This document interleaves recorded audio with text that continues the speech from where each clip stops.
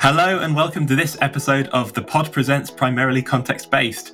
This podcast is a collaboration between CTO Craft and Skiller Whale, and it was inspired by the Q&A site Stack Overflow. On Stack Overflow, questions have to have a single right answer, and questions can be closed and archived because they're considered primarily opinion-based. Well, we think that the most interesting questions don't have a single right answer, and they are primarily context-based. And in this podcast, we take one of those questions, talk about a range of answers and the context that makes them appropriate. My name's Howell Carver. I'm the CEO of Skiller Whale. We do deep coaching for tech teams, which is individually personalized, hands-on sessions with a live expert delivered remotely in 1-hour chunks. I've been a CTO for the last 10 years. I've run CTO dinners for 3 years. I've been a CTO coach. And what I've seen in all of those roles is that the same questions come up again and again, but with different answers every time, because context is critical. Today, we're going to be talking about how technology can influence business decisions. And I am overjoyed to be joined by Sally Late, who was a senior engineering manager at Monzo and is now the VP of engineering at Farewell. Hi, Sally. Hello, how are you doing? I'm really well. How are you? Very good. Hi, everybody as well. My name is indeed Sally Late. I work at Farewell, which is a company that really aims to tackle the practical and emotional sides of planning for and dealing with death, to make it simple, affordable, and to give people what we call brighter goodbyes.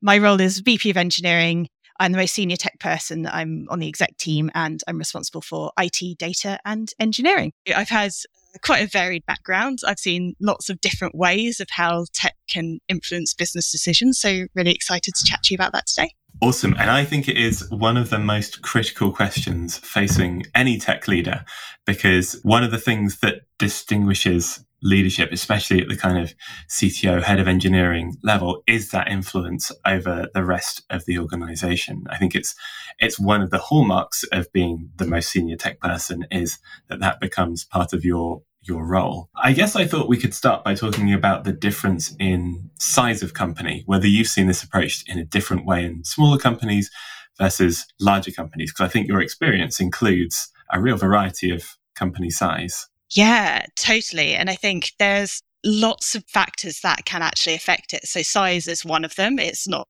the only one, but it's for sure something that does tend to kind of impact on how people actually think about these topics.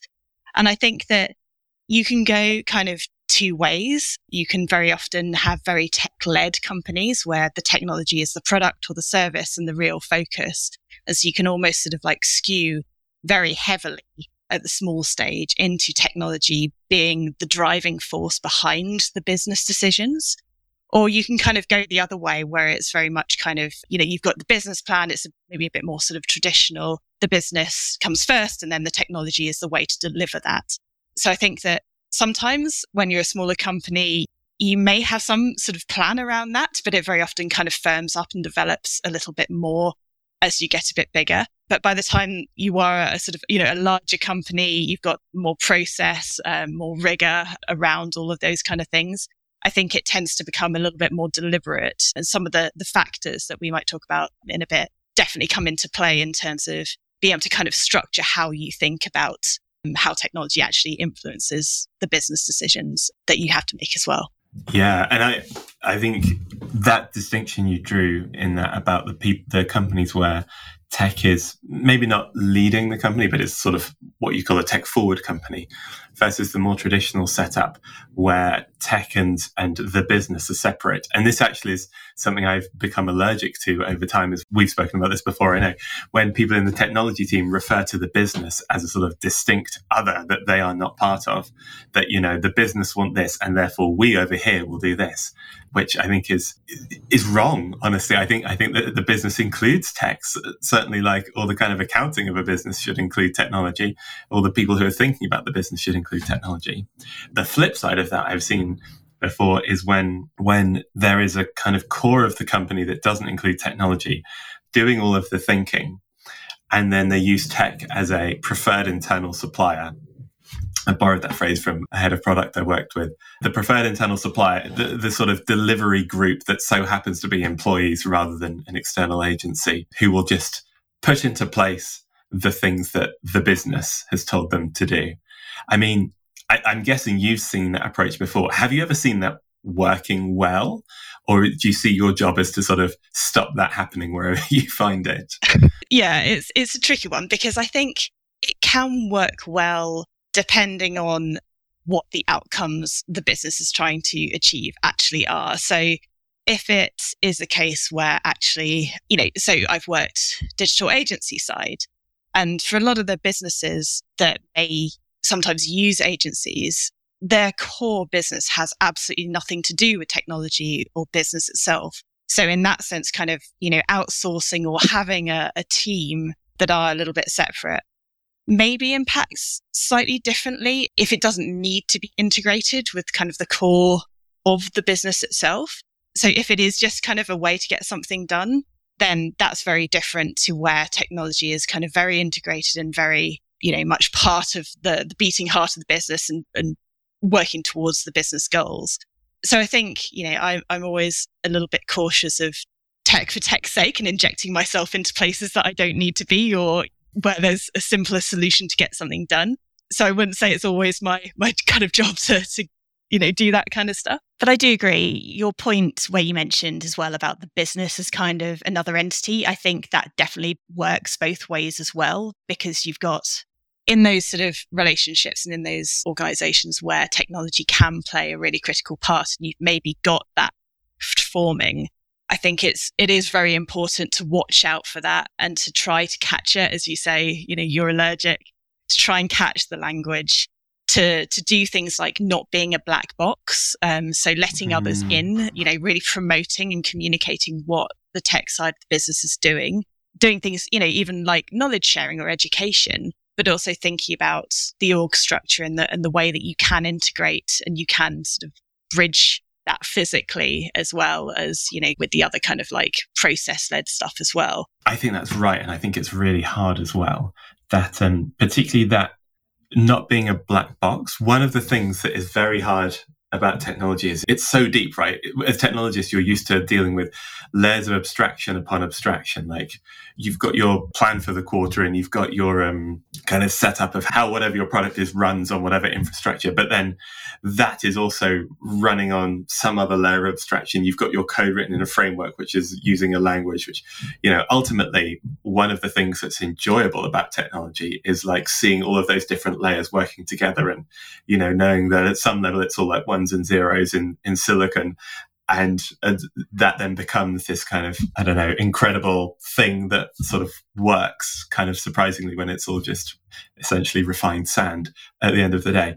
And one of the hard things then is being a technologist and caring and liking about technology and then not sharing that kind of joy of the like layers of what's going on, taking the bad thing that happened and explaining it to other leaders as there was a bug, it was hard to solve, we're working on it, and holding back on the detail of it was super interesting because we'd never hit this edge case before, but because it was the 17th of January in this particular year and the moon was in the third phase, we suddenly hit this bug, and isn't that fascinating?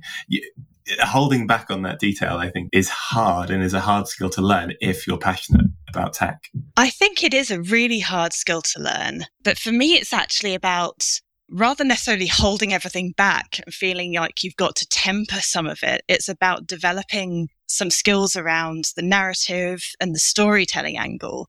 Because, so take Monzo, for example, one of the things that really did help the business and was a real sort of competitive advantage was some of the things, say, after an incident, after, a bad thing happening, whatever that might have been, whether it's technology led or, some other mistake, actually writing blog posts about that, which sometimes got very much into the nitty gritty. It spoke to a certain audience, sure, and it would help with, say, recruitment for engineers and really drive that side of, engagement with the community. But I think it also provides the transparency to some extent as well, and can give people confidence that actually you have a really talented team who are working on these things, and you can give people context around why they weren't able to access their banking app, which is very different to just feeling like something is broken and maybe people start to feel like a company is slightly incompetent. So I think it can actually be quite a powerful tool if you know how to harness it. Yeah.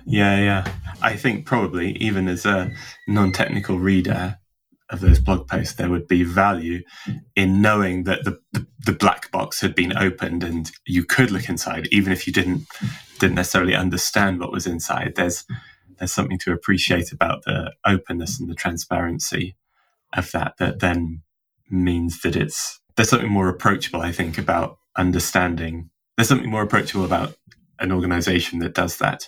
Being transparent like that is such a sort of virtuous thing to do in and of itself, even if what you're telling people isn't necessarily understood by them immediately. Yeah, for sure. I think so.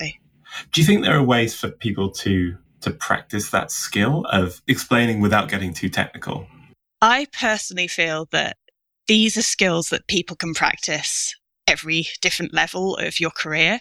So it's always really fantastic to look out for these opportunities if these are skills that you want to practice actively. And even if you're a early career developer and, you find quite a small little bug or something that is maybe gone unnoticed and is just a sort of, a gardening task that you could make some improvements around, just putting some context out there for the rest of the team, maybe, finding an opportunity if the organization's got internal talks or, brown bag sessions or things like that. And really thinking yourself about, why was this interesting? Why would other people care about it? And what was the outcome of it as well? You can also, I think, you can really inspire those around you if you want to take on more of those kind of maintenance, the tidying up bits that are sometimes less glamorous. It could be really great to point out why these were interesting so that people have an awareness of the other type of less shiny work, which is also really, really important. And I think, regardless of what you're actually working on, just finding those opportunities can be, absolutely just really, really key to building that sense of culture as well and getting other people doing the same. Once you normalize it in lots of different contexts, that's when it can really permeate through so that people can start feeling like they can ask more questions, start feeling like they can maybe be a bit more vulnerable with asking to understand something they didn't before, because you've really kind of normalized that sharing and people being able to get into that black box, as we say. Yeah, I actually did something like this in a previous company where we had a regular sort of sharing session where someone from some part of the company would just talk about a part of their work to try and break down those barriers. And I really remember one time when one of our developers basically live fixed a bug that had been reported. And so he was able to show the rest of the company, this is the report that we've got in. And I'm thinking, well, I want to make sure I can recreate this first and reproduce the bug before I do anything. And, showed trying to do that, explained about the sort of dev environment he was working in, showed the bug happening. I can't remember if we were doing TDD there, but probably at some point wrote a test, fixed the bug, and then, committed his fix, created a pull request for it. I think it was fascinating for people who hadn't seen that process before, which for him, I think was quite an everyday, normal way of being. But it also had this side effect, which I hadn't really anticipated, that the next set of bug reports we got were more thorough and more detailed. We got a much more clear, this happened in this situation, because no longer were people jumping through a hoop that we had set up where they had to help us to be able to reproduce the bug. They could see that it actually mattered. It was part of the fix. It wasn't just, busy work that we were asking of them to create barriers. It was necessary for us to be able to do the work of fixing the bug. So yeah, that was definitely a time where opening up that black box, I don't know if I can claim it influenced the strategy of the company, but it certainly influenced the rest of the company to change how they behaved in a way that was probably better for everyone. Yeah, well, I think sometimes the little things can add up. So in terms of the different ways where tech has that potential to influence the company strategy, there are the big pieces where it's, that very direct correlation. You might be able to influence the customer interactions or the experience that somebody has through technology, putting new technology or changing the technology to enable that. And you might have, again, products or services or innovations that are based on technology. So there's that very kind of like clear cut relationship, I suppose, between them. But then you've also got things like you can influence business decisions around the operational side, around, how staff work or what skills people have, the costs, all of that sort of side of things too. But then I think there's a real cultural shift as well that can come for good and for bad with technology. And so some of your business decisions can end up being really directly related, I think, to how you approach the tech side. And so, with your example, I think the little things there often build up and they can lead towards some cultural shifts, I suppose. And one I always think about is stuff like if you've got really great observability or monitoring, for instance, then that can potentially change the company's perspective on risk or, change management and how confident you actually feel. Similarly, having CI/CD in place, being able to ship really fast will fundamentally change a lot of the business strategy. And that all builds up on the back of the little things sometimes. So don't sort of downplay the role that it can play, I'd say, in that respect. I think you're right that as a general rule, being more open and making parts of the company appreciate each other's work more, it can only be a good thing. Like it might be a number of small things that enables it, but having more crosstalk, we were talking before about having the tech team as someone who work was thrown to and did the work that other people were prescribing. I think the danger there is that you potentially get very different incentives, or that you basically end up with a team that is very kind of disinterested in the work they're doing because they aren't represented in the decision-making process, in the why behind the work. They're seen as kind of implementers rather than creative and part of the decision-making process, right? They don't have that seat at the table, if you like. I was reading a McKinsey article actually on the idea of becoming tech forward. They were saying that for executives in the wake of COVID-19, there's one very clear trend, which is that every company needs to become a tech company. I think they don't mean kind of tech first company, but with tech seen as a kind of partner in everything rather than a supplier. I think that when we're thinking about that divide again, there are definitely some cautioners and some negative outcomes that you can get from it being unbridgeable. I think one of them is we talked about kind of the importance of promoting tech outwardly and, people really being bought into that side of things. But also you mentioned there some of the challenges that can come when the technology side is just seen as kind of that delivery partner. And I think that if tech leaders in particular, and then subsequently, their organizations can really understand the business and understand the goals, the priorities, some of the limitations or challenges, then basically they can see how they can actually help make that happen. And they can really avoid hindering it or being misaligned. And then subsequently, I think the people who are, actually doing the work, making things happen, it makes it easier for those people to operate more effectively if they're kind of, fitting into the overall big picture and they understand the context around it. If there's misalignment between what the sort of tech org is saying and what the rest of the business is trying to say or do, then it can be really frustrating for people, if you're trying to do your own thing, but it's not working well towards the big picture. And I think that, for tech leaders as well, you can very often lose that credibility if people are frustrated because you're kind of a little bit stuck in the middle. So I think that's definitely one thing to avoid, if you do kind of have a bit of a disconnect. I know this is something that we sort of play devil's advocate with a little bit, where you can think, I think, sometimes too much in terms of the tech though, and overemphasize it.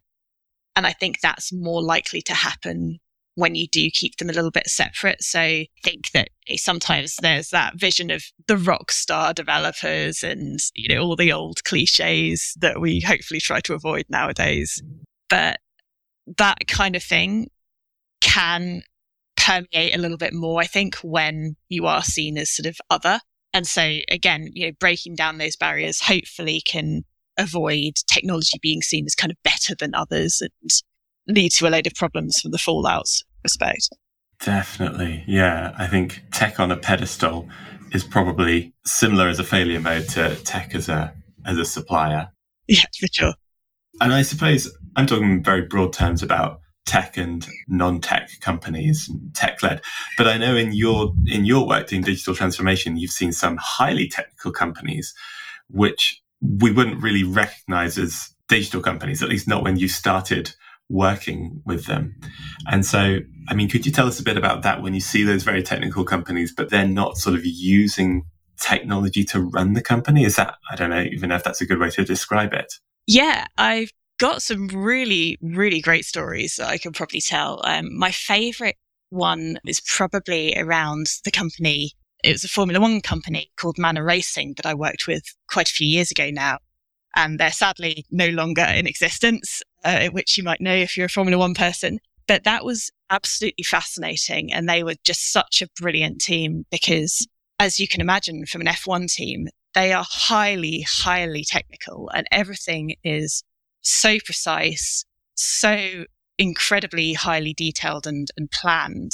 But it's a very different domain to what we in the kind of digital world think of as sort of technology in our day-to-day experiences. And what was really fascinating to me was coming into an environment where there were these super smart people who were very, very good at what they did and very open to technology as a concept, but where there wasn't always this joined up thinking in the more digital technology space. So I worked at a project and led that where I was looking at their operations process, which had things like the suppliers for procurement and managing the parts for the cars down to the ordering, but also the physical storage in the warehouse and things like that.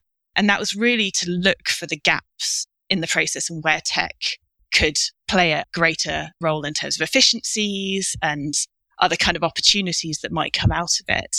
That kind of project is always so interesting because you've almost got a bit of a head start in terms of people being open to technology and knowing the difference it can make in terms of translating that onto the racetrack, where it can really come down to the milliseconds and can be the difference between success and failure. But also having no awareness of the capabilities and the possibilities that can come from it. So that was really, really such an interesting project to, again, try to kind of convey some of the opportunities and the impact and what it would actually mean around, say some of the really core decisions of things like build versus buy. There are very different implications for a company if you go down different paths. And, there's a whole load of other kind of things like that where you just have to basically kind of, go through the options and work out based on the situation, which is the most appropriate. There's no one size fits all, sadly. That's super interesting because you as well as the sort of black box in understanding how technology works, it's also the potential. It's not just the how it works, it's the what it can enable and the things that you can do with it. This has reminded me on a much smaller scale than Manor Racing F1 team of a conversation I was having with someone, I'm going to leave them nameless, the other day, who was watching me edit a spreadsheet, and I had a column with the date in and highlighted a date, did a drag click in the lower right corner and then, filled the column and, magically they all had subsequent dates. And this person was like, well, I wasted half an hour doing copying and paste on Monday because, if you don't spend your time in spreadsheets, you don't know that that's a common enough operation that this idea of drag and fill is kind of built in.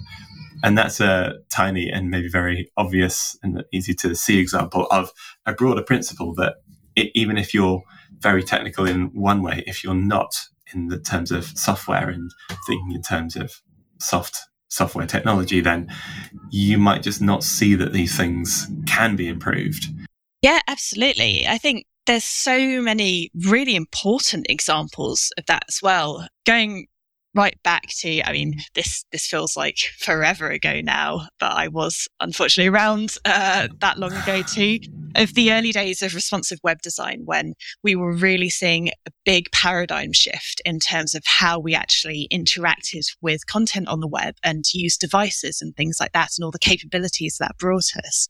And, you might have had people at the time looking at your web analytics and saying, well, nobody's buying things on a mobile phone and all of those, nobody would ever buy a holiday on a mobile phone. It's much too big a purchase. And a lot of that was based around the fact that the websites and the experiences hadn't been optimized. Nothing was very easy to do at that point. So of course people wouldn't do it. not that there wasn't necessarily an opportunity there. And similarly, we still have to fight some of those battles nowadays, I think, around conversations with things like accessibility, of these sort of situational things aren't occurring, or these types of people aren't using this product or service, so therefore it's not important, we should discount it. Whereas actually, again, maybe your product or service being inaccessible is actually driving that. And there's a huge opportunity there, both for the business, but also for the people to have a better experience too. So I think that it's very much, whether it's kind of, somebody learning a new skill and being able to see what's possible, or actually, again, being able to kind of bring that expertise into play about the importance of the outcomes that you can actually achieve. It's really important for people to kind of to keep learning and to bring that domain knowledge into a business context and be able to tell those stories around it. Yeah, that sort of gets onto one of the other crucial sides for technology influencing business, is the management of risk, because, we've talked about some of the positives that can come when technologists get involved and see space for optimization. I can think of times when I've not done a good enough job of advocating for a certain aspect of technology. One in particular was where we had accidentally left a publicly accessible database without any authentication in front of it at all. And someone somewhere had written a script that was just hitting every IP address on the right port with a delete everything in the database script. And luckily we had backups, and luckily we had enough monitoring to be sure that data hadn't been extracted, but it was still a real potential. It could have been really bad. There was a lot of data there that would have mattered to the individuals involved if it got out. And that is something I remember a lot as a very bad example of me not advocating enough for technology in kind of prioritization, because I think I understood that risk better than the rest of the leadership team in that company. And I think at the kind of extreme end, I was thinking before this about technology influencing other decisions and the limitations of it. And really at the extreme end, you have things like, genuine disasters, like the Challenger space shuttle disaster famously was, there were groups of engineers involved in that talking about the problems of rubber seals acting at a certain temperature, but there was enough pressure that from kind of political interest that those people were overlooked. Similarly with Chernobyl, the power plant, there were like known problems with the sort of the way the emergency shutdown in the power plant was built, but they were suppressed again for kind of political reasons to save face, which in both of those cases culminates in disaster. And for most of us in technology jobs, in software technology jobs, we don't have to worry about negative outcomes that extreme. But I suspect for some of us, we do. I suspect for some of us, there are still really significant negative outcomes that we have to be influencing for in the overall business strategy. Definitely. Absolutely. I'm just sort of caught up in that vision now of those levels of extremes. But I think having worked in regulated businesses, it can have really severe consequences. So I think, what we're talking about here is a fantastic skill for tech leaders to be able to develop. And one of the things that I was encouraging people to do at Fairwell was basically to think a little bit in terms of not just revenue generation or not just cost savings, because I think it's very easy to get into making decisions and making kind of a case for something over something else based on purely that, which could be appropriate. If the business priority is around money, then that, absolutely might be your top priority. But there are so many other factors that can come into play when you're actually thinking about what to focus on. And as you say, security and the knock-on implications can be a huge one when you're actually, when you're working in a particularly sort of, a regulated environment or other kind of high security, high risk situations, then being able to advocate for that type of work is so, so important. And is part of the reason why I've twice now set up platform teams. So working in environments where product teams are common and people really understand being able to define a feature and push for that feature and build sort of, org structure around it is quite common.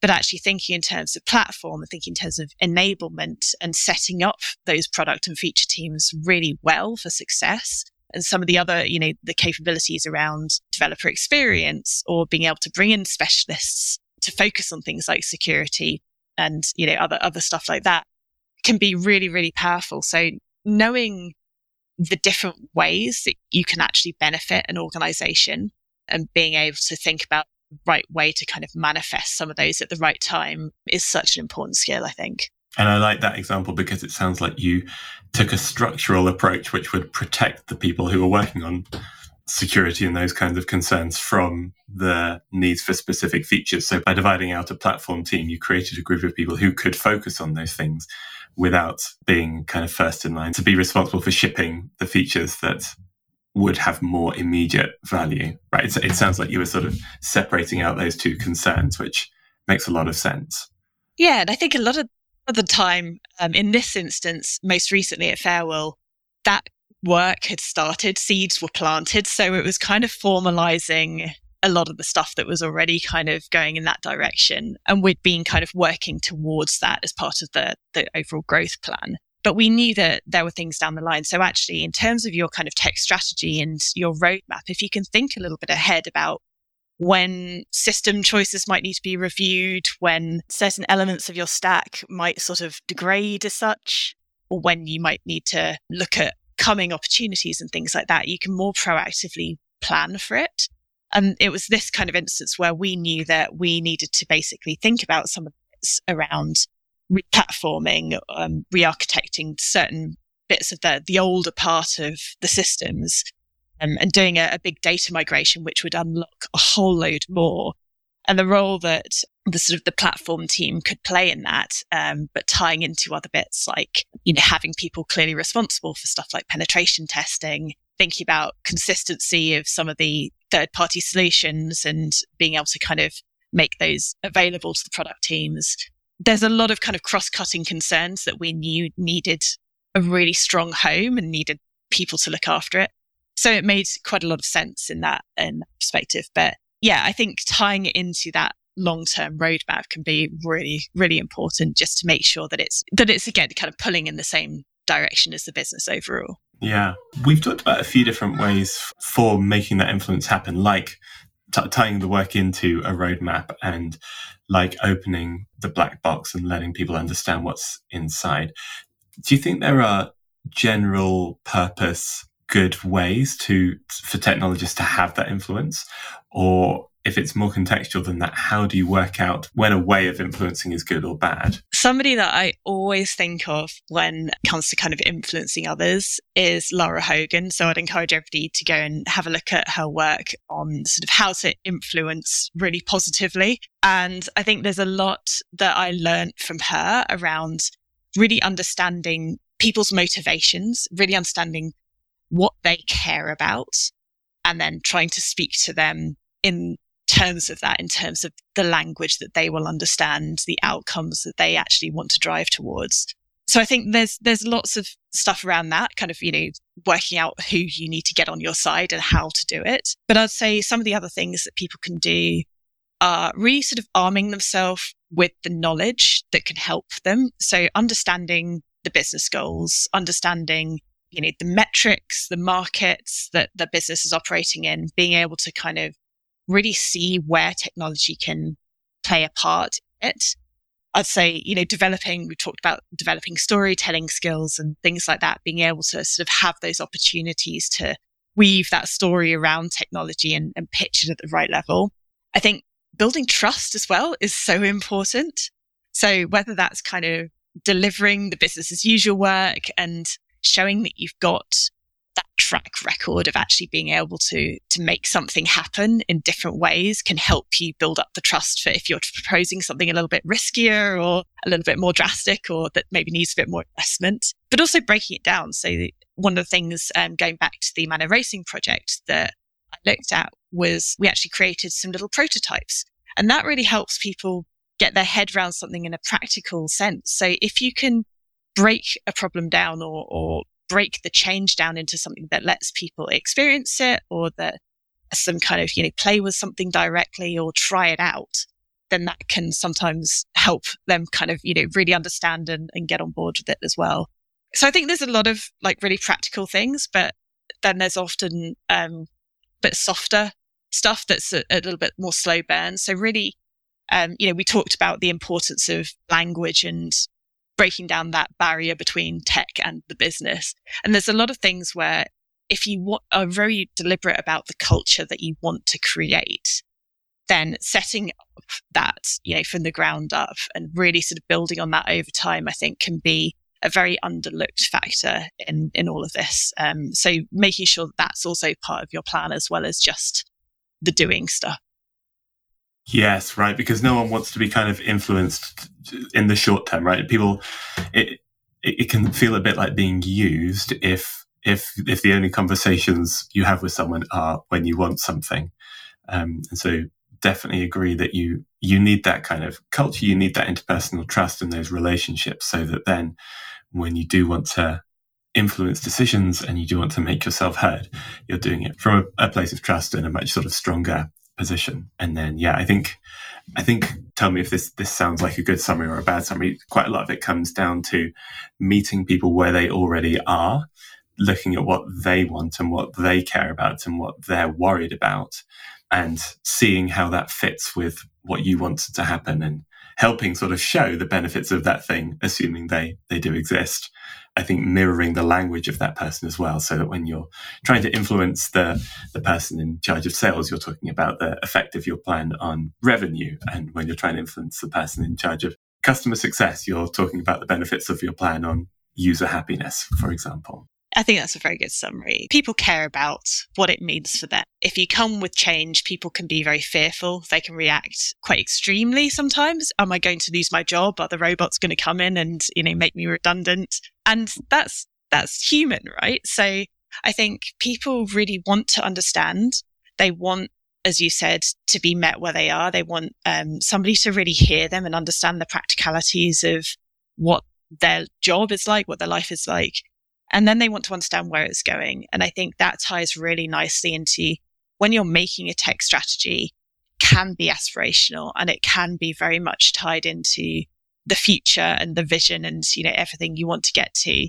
But it's also going to take some work to get there. And if you only ever focus on, the shiny future and not the practical steps to get there, people don't understand how to make that leap. And I think it's similar when you're talking to people that technology is going to affect. They're going to want to understand the nitty-gritty as well. It's not just all about the shiny new future that's calling. It's very much, what does this mean and how are we going to get there in the meantime? So I definitely think meeting them where they're at is such an important part of that. And then helping them see where they could be and showing them the path to get there, even if it is kind of hard work and nitty-gritty. Yeah, there's always hard work involved, sadly. Usually no quick fixes. The inescapable truth. Someone else has already plucked most of the low-hanging fruit. True. And I guess the path towards that future is particularly difficult at the moment as we're going through a kind of economic downturn. Do you think there are specific ways that tech should be influencing business decisions in that kind of climate? I think that we've talked before about technology can bring lots of opportunities. So making sure that technology is being considered in terms of if you can make things easier to do for people in terms of, if there are business revenue generation opportunities and things like that you haven't looked at, although probably they have been looked at. But I think one of the watch outs is very much to make sure that there can be potential friction between different parts of the business at times like this, where very often there are lots of, say, projects which are more investment led. Maybe you've got a load of debt that people want to pay down, or there are sort of things that have been put off for a long time, and people are getting really frustrated by that. It can be really hard when you are moving into a downturn and where the business is kind of, very revenue focused or really needing to survive, to be able to say to people, no, we can't do this project. We can't do it. Maybe next quarter. So you can get a lot of frustration from that. And I think some things that can help are being very honest. If you're kicking it down the road for a quarter, that's very different to, no, we're not going to be able to do this for the foreseeable future. And having that the courage to actually be honest with people and talk about maybe other mitigating factors or things that you can do that maybe are on a slightly different scale, but also just making sure that, again, you're coming back to the reasons for this work being important. So as a technologist, I think being able to, again, have that conversation around other impacts. So is the security aspect going to end up costing the company potentially X amount more than it could be getting from, this other revenue project? Are the reputational issues going to be huge and then lead to revenue issues down the line? What sort of timescale are we thinking of? So I think when we think about the downturn and when we think about immediate pressures, it's very easy to just focus on the here and now. But being able to kind of think in terms of those different timescales and the different factors, again, can be super important. So I'd encourage people to think about that stuff too. Sally, thank you so much for your advice. I've really enjoyed talking to you today, and I think this will have been really useful for our listeners. Likewise, thank you so much for having me. It's been really lovely to talk to you. Join us again next time when I'll be talking about strategy and tactics with Lena Reinhard.